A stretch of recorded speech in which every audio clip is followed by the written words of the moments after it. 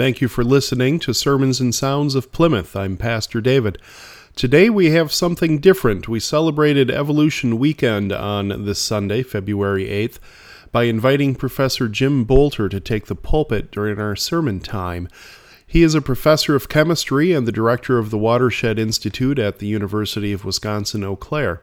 He has spent much of his time studying climate science and has done so as an act of his Christian faith, seeing climate change as not just a scientific issue, but a social justice issue and a faith issue.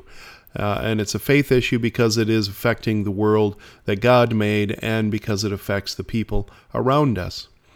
Dr. Boulter also works with Citizens Climate Lobby, which he mentions a few times, working with politicians of all spectrums to develop a plan and a process for reining in climate change in a way that both helps the world but is also not harmful to corporations or to the poor. So now here is his talk. Well, good morning, and thank you to Reverend Huber for asking me to be here this morning. This is a little outside of my normal mode of speaking, usually in front of PowerPoint slides in front of a class of college students, but I'm really glad to be here. I'm also glad I wasn't here last week because apparently in the gospel last week, the guest preacher in the story was Jesus, and I don't want to follow that story. So I'm going to talk today about three things. As a scientist, what I know, as a person of faith, how I feel, and finally, why I hope. One sweltering June day in Washington, D.C., a U.S. Senate subcommittee hearing, the widely respected and distinguished planetary and climate scientist, Dr. James Hansen, made the following testimony. The Earth is warmer this year than at any time in the history of instrumental measurements. The global warming is now large enough that we can ascribe with a high degree of confidence a cause and effect relationship to the greenhouse effect. And our computer climate simulations indicate that the greenhouse effect is already large enough to begin to affect the probability of extreme events such as summer heat waves. Now, I don't think any of that comes as a surprise to you.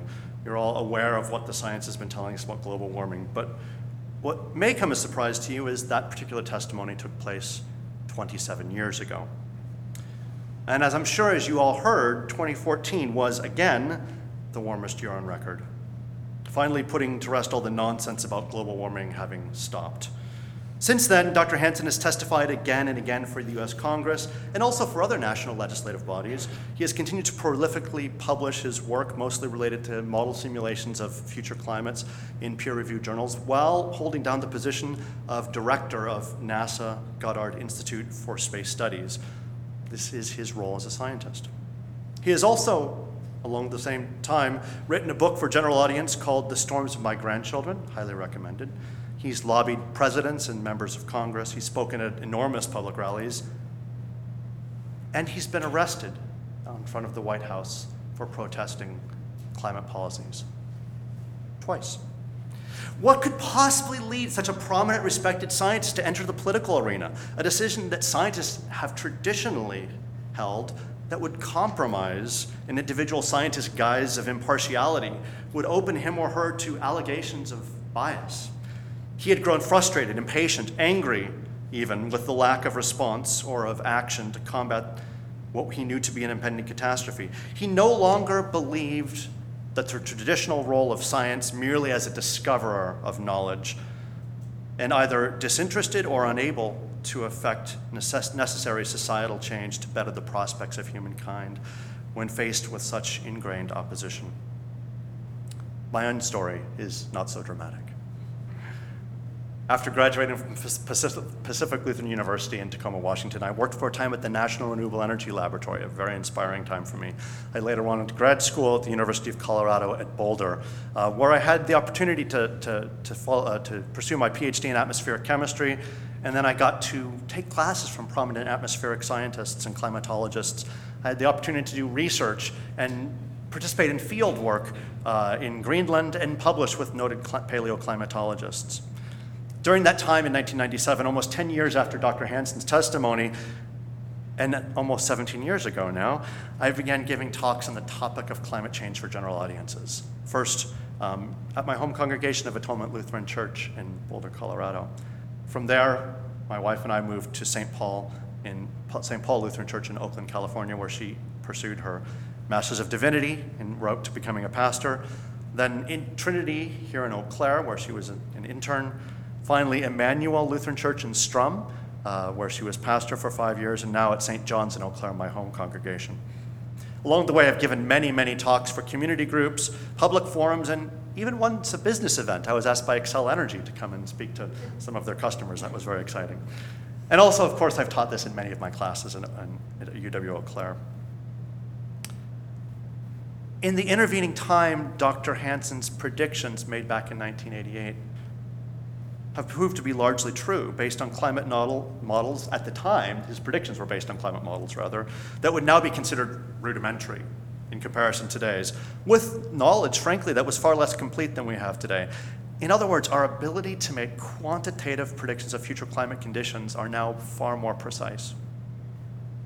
They're more certain, and they're increasingly stark. And our general approach has leapt forward in that time with massive computational resources made available for ultra-high spatial resolution models that can now predict regional climate trends. Likewise, these improved predictions have been supported by the drumbeat of new observations.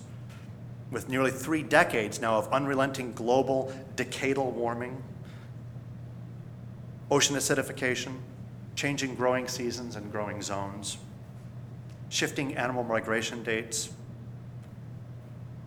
extreme weather events such as heat waves, intensified storms, and other precipitation events, droughts and associated wildfires, floods and accompanying loss of life and property, along with some very high-profile climate-influenced weather disasters, including Typhoon Haiyan, extratropical superstorm Sandy, and hurricanes Katrina and Rita, which unimaginably were 10 years ago this year. As I continued giving these talks and reporting all of this to mostly Lutheran faith communities, I began to grow discouraged. I was communicating the scientific basis of climate change, a fascinating topic and actually a great story that reaches back to the mid-1800s, and sharing some of my own experiences at Boulter and in Greenland, illuminating connections with other branches of science and with people's experience. Increasingly, as the preponderance of evidence grew, and as the data became more and more clear, I reported the observations we were making and indicated that climate change was already occurring, was not merely a distant threat. Finally, I was clearly attributing a changing climate to atmospheric alterations that were a result of human activity, primarily the burning of fossil fuels, but also of deforestation, biomass burning. And I made increasingly dire warnings for the future that threatened our ecosystems, our food systems, our national security, our global economic systems, and so forth. Why was I frustrated? Well, largely the audiences I spoke to were self-selecting. For the most part, these were people that knew and were aware and concerned of the issue. But my presentations, frankly, to be honest, weren't helpful to them. Because of the nature of the presentations and the nature of the information I was imparting, which was perfectly legitimate from a scientific standpoint, I think it resulted in disempowerment, increasing fear and worry, and not providing meaningful solutions. Sure, at the end of the talks, I would tell them about changing light bulbs and maybe driving, cars with better gas mileage, and, measures in your home, buying Energy Star appliances and better insulating your home, programmable thermostats, things that everyone can do and should do and can do. Most importantly, I told them to vote with climate as their primary issue. But somehow I think we all knew, both them and myself, that this didn't feel like enough to reach this enormous issue, certainly not in time. Like James Hansen, I was learning that communicating the science alone was not enough. Over more than 10 years of this, I was growing just as discouraged and frustrated, perhaps, as my audiences. I felt that the wrong people were hearing my message and they were either unwilling or unable to do anything about it. And in my classes where I taught this, I feel that my students were increasing in knowledge and understanding, but also in hopelessness and fear. Why do I fear? Why do they fear? I think it's important to note that none of these feelings of helplessness and frustration are part of the process of doing science. On the contrary, as a scientist, I should have been excited and stimulated by the advance of knowledge, our improving ability to understand, predict global climates. What's more, these predictions were supported by the observations. we were getting it right. The science was succeeding.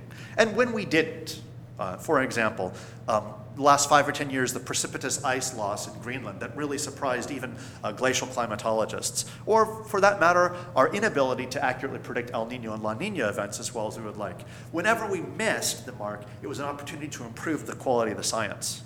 These are exciting and heady times for science. But as a human being, a lover of the natural world, as the uncle of 4 wonderful nieces and nephews aged 7 through 11, and as a Christian, I instead felt urgency, dread, frustration, anger. Set against the expectations of the traditional role of science as steadfastly independent of policymaking was this new sense of motivation that I must take a new form of action out of moral obligation. I think these are strong words, moral obligation. What led me to these? Well, I believe it was my Christian identity, my upbringing, my formation, and the continued evolution of my faith. See, I got the word in there. Evolution and faith. Yes.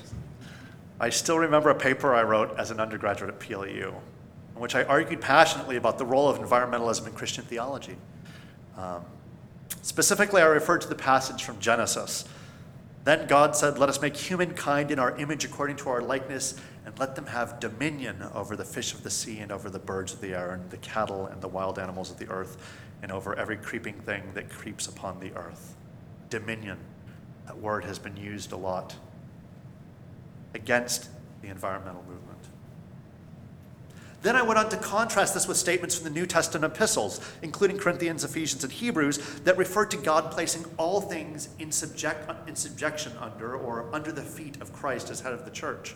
And in my brain, I compared these two terms. I said, oh, dominion, subjection, these are two sides of the same coin, I realized.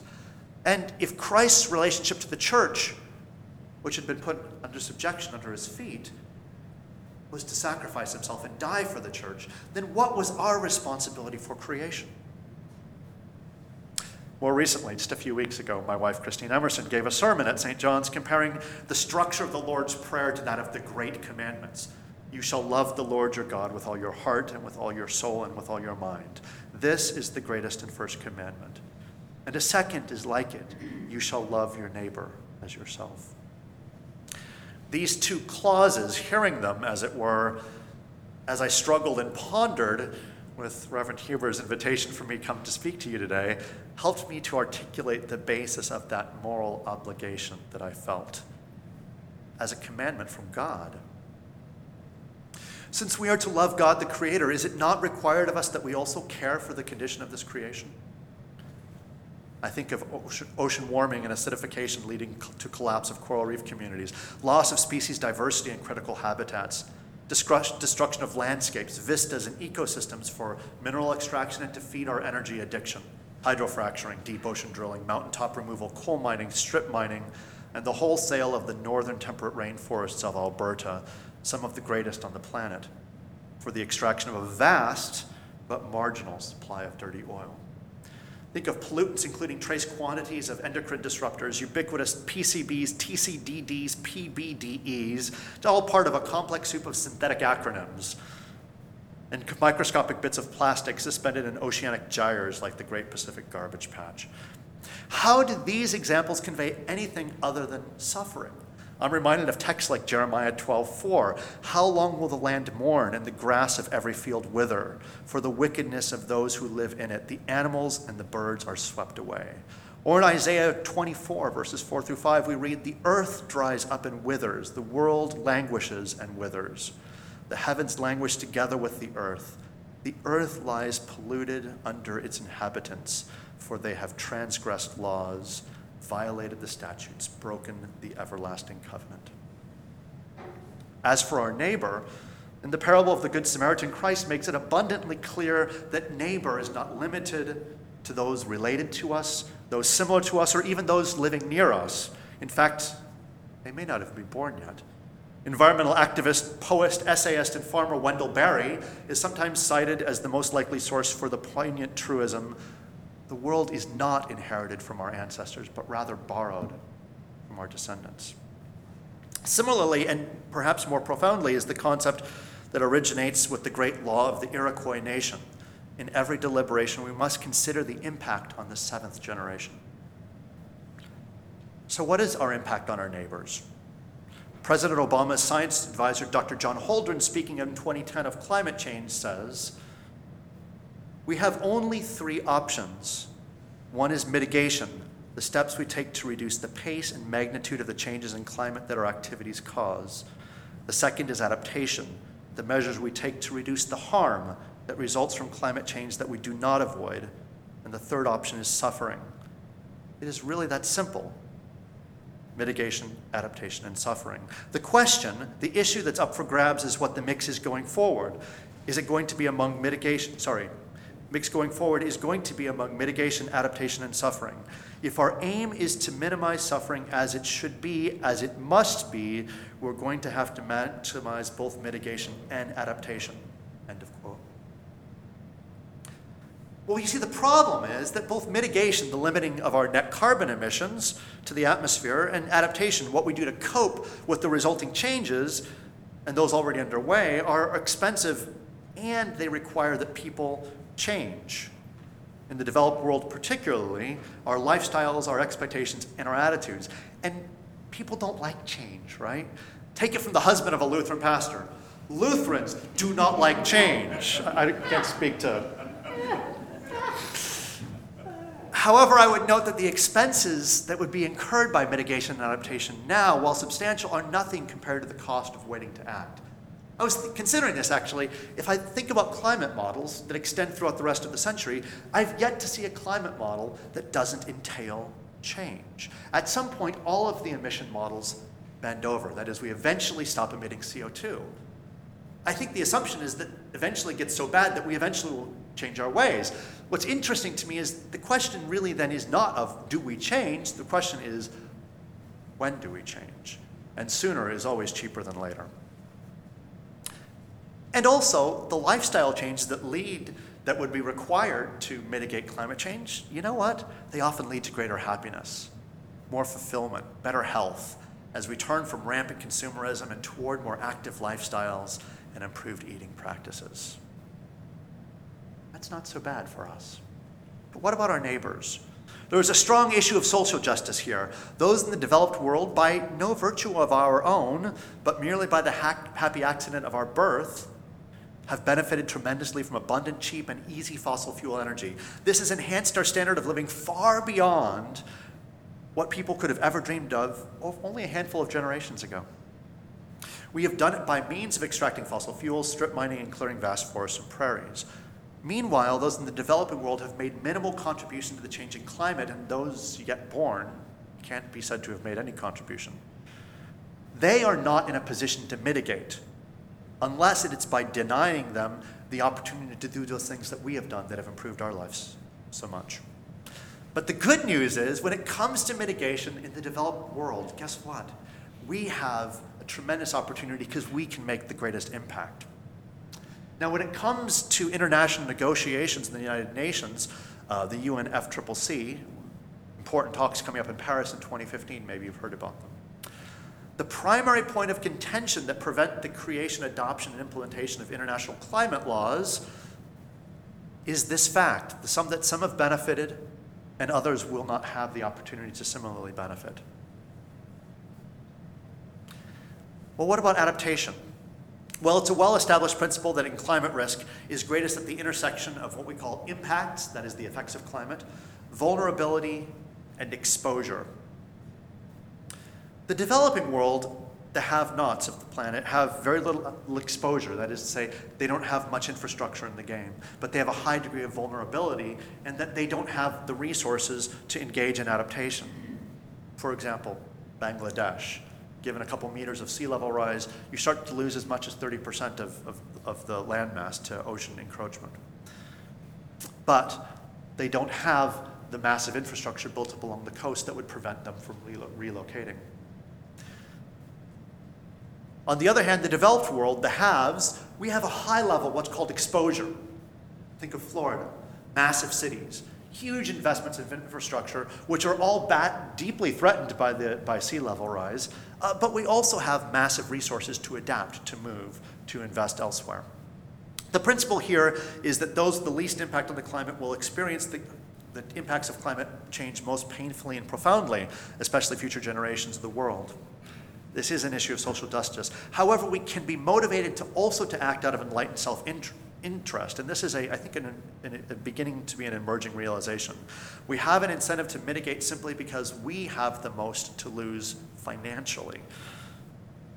Nonetheless, this is not what motivates me. What motivates me to speak is this moral obligation I've spoke for those who have no voice and who are not empowered to act, the impoverished, the powerless, the unborn, and the planet. And I'm not alone. I recently read a powerful blog called Is This How You Feel? And in it, the moderator asks prominent, influential PhD climate scientists to write letters answering this question about climate change on a personal level. Emotions conveyed include their fears, anger, frustration, sadness, bewilderment, despair, and surprisingly often, hope. Hope. This is where we have to end, right? Because I would be doing exactly what I've said the first 10, 17 years was like if I ended here. So how did I find hope? Perhaps you feel similarly about climate change. Emotions of frustration, bewilderment, anger, despair, powerlessness, leading to apathy. You know, I can't tell each and every one of you where to find hope. I can, however, tell you specifically what gives me hope. And it may surprise you, because against all odds, it's our political system. Let me quote Dr. James Hansen again. If you want to join the fight to save the planet, to save creation for your grandchildren, there is no more effective step that you could take than becoming an active member of this group. Intrigued? I was. I saw this on a TED Talk. If you're a big fan of TED Talks, and I'm a huge fan of TED Talks, I use them in my classes. I get stuck at 2 o'clock in the morning watching them, almost like a junkie.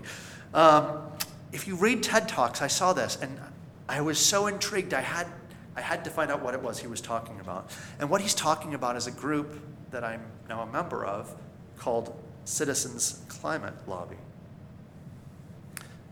Their mission is to create the political will for a livable world by empowering individuals to experience breakthroughs in exercising their political and personal power.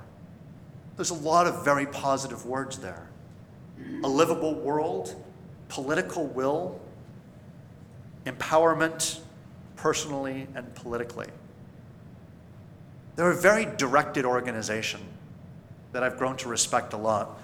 Partially, one reason I respect them so much is they are sort of militantly nonpartisan.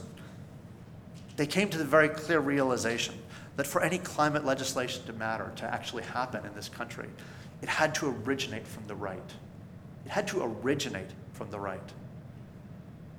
It wasn't enough to be supported from the right. It needed to come to the right. And they realized that conservative has in its roots conservation. We think of Teddy Roosevelt. They thought, wow, are there ways that we could construe public policy that would be consistent with conservative ideologies and yet would be effective? And there's the key, actually. Their political solution has to be politically feasible, it has to be socially equitable, and it needs to be environmentally effective. All those three things. I won't spend time on this, but I'd be happy to talk to you about it afterwards. The idea is simple, and it's necessarily simple because we don't have time for complex solutions. And it's this simple. It's the placing of a carbon tax on any fossil fuel at the point at which it enters our economy. So whether it's pulled from the ground or it's imported from another country. It places a constantly rising tax on that carbon. In year one, it's $10 or $15 per ton of CO2 emitted. In year two, it's 20, 30, 40, 50, 60, 70, on until we simply stop burning fossil fuels. One of the important aspects of it is it gives a price signal to the business community, to the powers and utility communities, and to individuals saying, if we go in this direction, the price will get so expensive that you can no longer afford to spend it. And so start making changes now rather than later. And it will be financially prudent for you to do so. It encourages investment in renewable energy. What's the problem with that? The problem is clear. The price of energy is the price of everything. If we impose such a carbon tax, everyone would be hurt, but the poor would be hurt the most because everyone needs energy to live. We need gas to get to our jobs. We need heat, particularly in this part of the world, to power our houses. So what's unique about this is that it's what we call revenue neutral. This is a solution in which all of the proceeds, all of them, none are kept by the government. They are all returned to households, which enable them to offset the increased costs of everything. So, there are some other details that I won't go into, but this is the key. It's supportable, well, let me put it this way. Democrats are often opposed to it because they see that massive revenue stream and they think of all the good things that could be done with it. Republicans are against it because it has the word tax in it. So we challenge both equally. People on the left, you're not allowed to touch it. It all must return to households. People on the right, deal with the word. This is consistent with your political ideologies and belief systems, and it pulls us out of the climate model, the climate crisis. Just last year, our group commissioned some economic studies by a very well-known and prestigious economic modeling group. You know what they showed? They showed an increase in regional and national gross domestic product. It helped our economy. It didn't hurt our economy. They showed that the decrease in CO2 emissions was faster than any cap and trade or what's called command and control, which is just placing limits on carbon emissions. Any other policy yet proposed. This gives me hope because I think this is an issue by which we can actively work with both sides of the aisle to make a change. And why am I hopeful? Because in 2014, we had 228 chapters of Citizens Climate Lobby across the country. The goal is one in every legislative district. Just in January alone, we added 14 new chapters. That's from 42 back in 2011. Every summer, we travel to Washington, D.C., and we meet with legislators from across the political spectrum. We build relationships with them. We don't criticize them. We don't attack them. We build relationships with them in a very Christian sort of way, regardless of their political stance. In 2010, we had 106 lobby meetings. In 2014, we had a total of 1,086 lobby meetings across the year, with 515 of those coming in the period of 2 days in Washington, D.C. last June, and I was honored to take a part of that. 515 lobby meetings out of 535 total representatives. We're making an impact. Last year alone, we had over 2,500 letters to the editor published around the country, and over almost 7,000 handwritten letters to Congress. We are moving the needle in a very exciting way. And although it wasn't our intention, now the group is expanding across the globe, and we have chapters in 26 other nations as this is growing beyond our wildest dreams. So I have hope. I have hope that we can come together on an issue of this magnitude if we think of solutions which are non-traditional, that think outside of the box a little bit. I want to close with a quote by James Baylog. Did anyone see the movie Chasing Ice? Fantastic documentary where he goes around the world and documents the loss of ice sheets around the world, particularly in the Northern Hemisphere. He says at the end of that documentary, "I've come to the conclusion that we don't have a problem of economics, technology, and public policy. We have a problem of perception. These are serious enough issues, but I'm certain that we can actually deal with them. But what we have is a perception problem because not enough people really get it yet.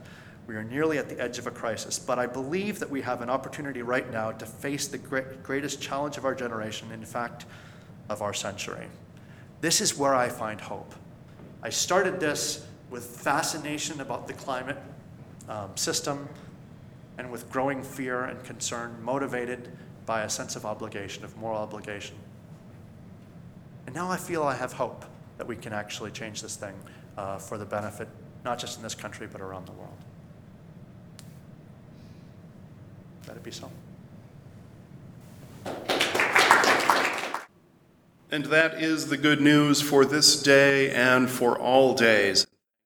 Thank you again for listening to the Sermons and Sounds of Plymouth podcast. If you are in the Eau Claire area, we especially invite you to join us for worship on Sunday mornings at 10:30 a.m. And I invite you also to check out our website at pcucc.com for upcoming events and special worship services. From Plymouth United Church of Christ, Eau Claire, Wisconsin, this is Pastor David. Thank you for spending this time with us, and may God bless you.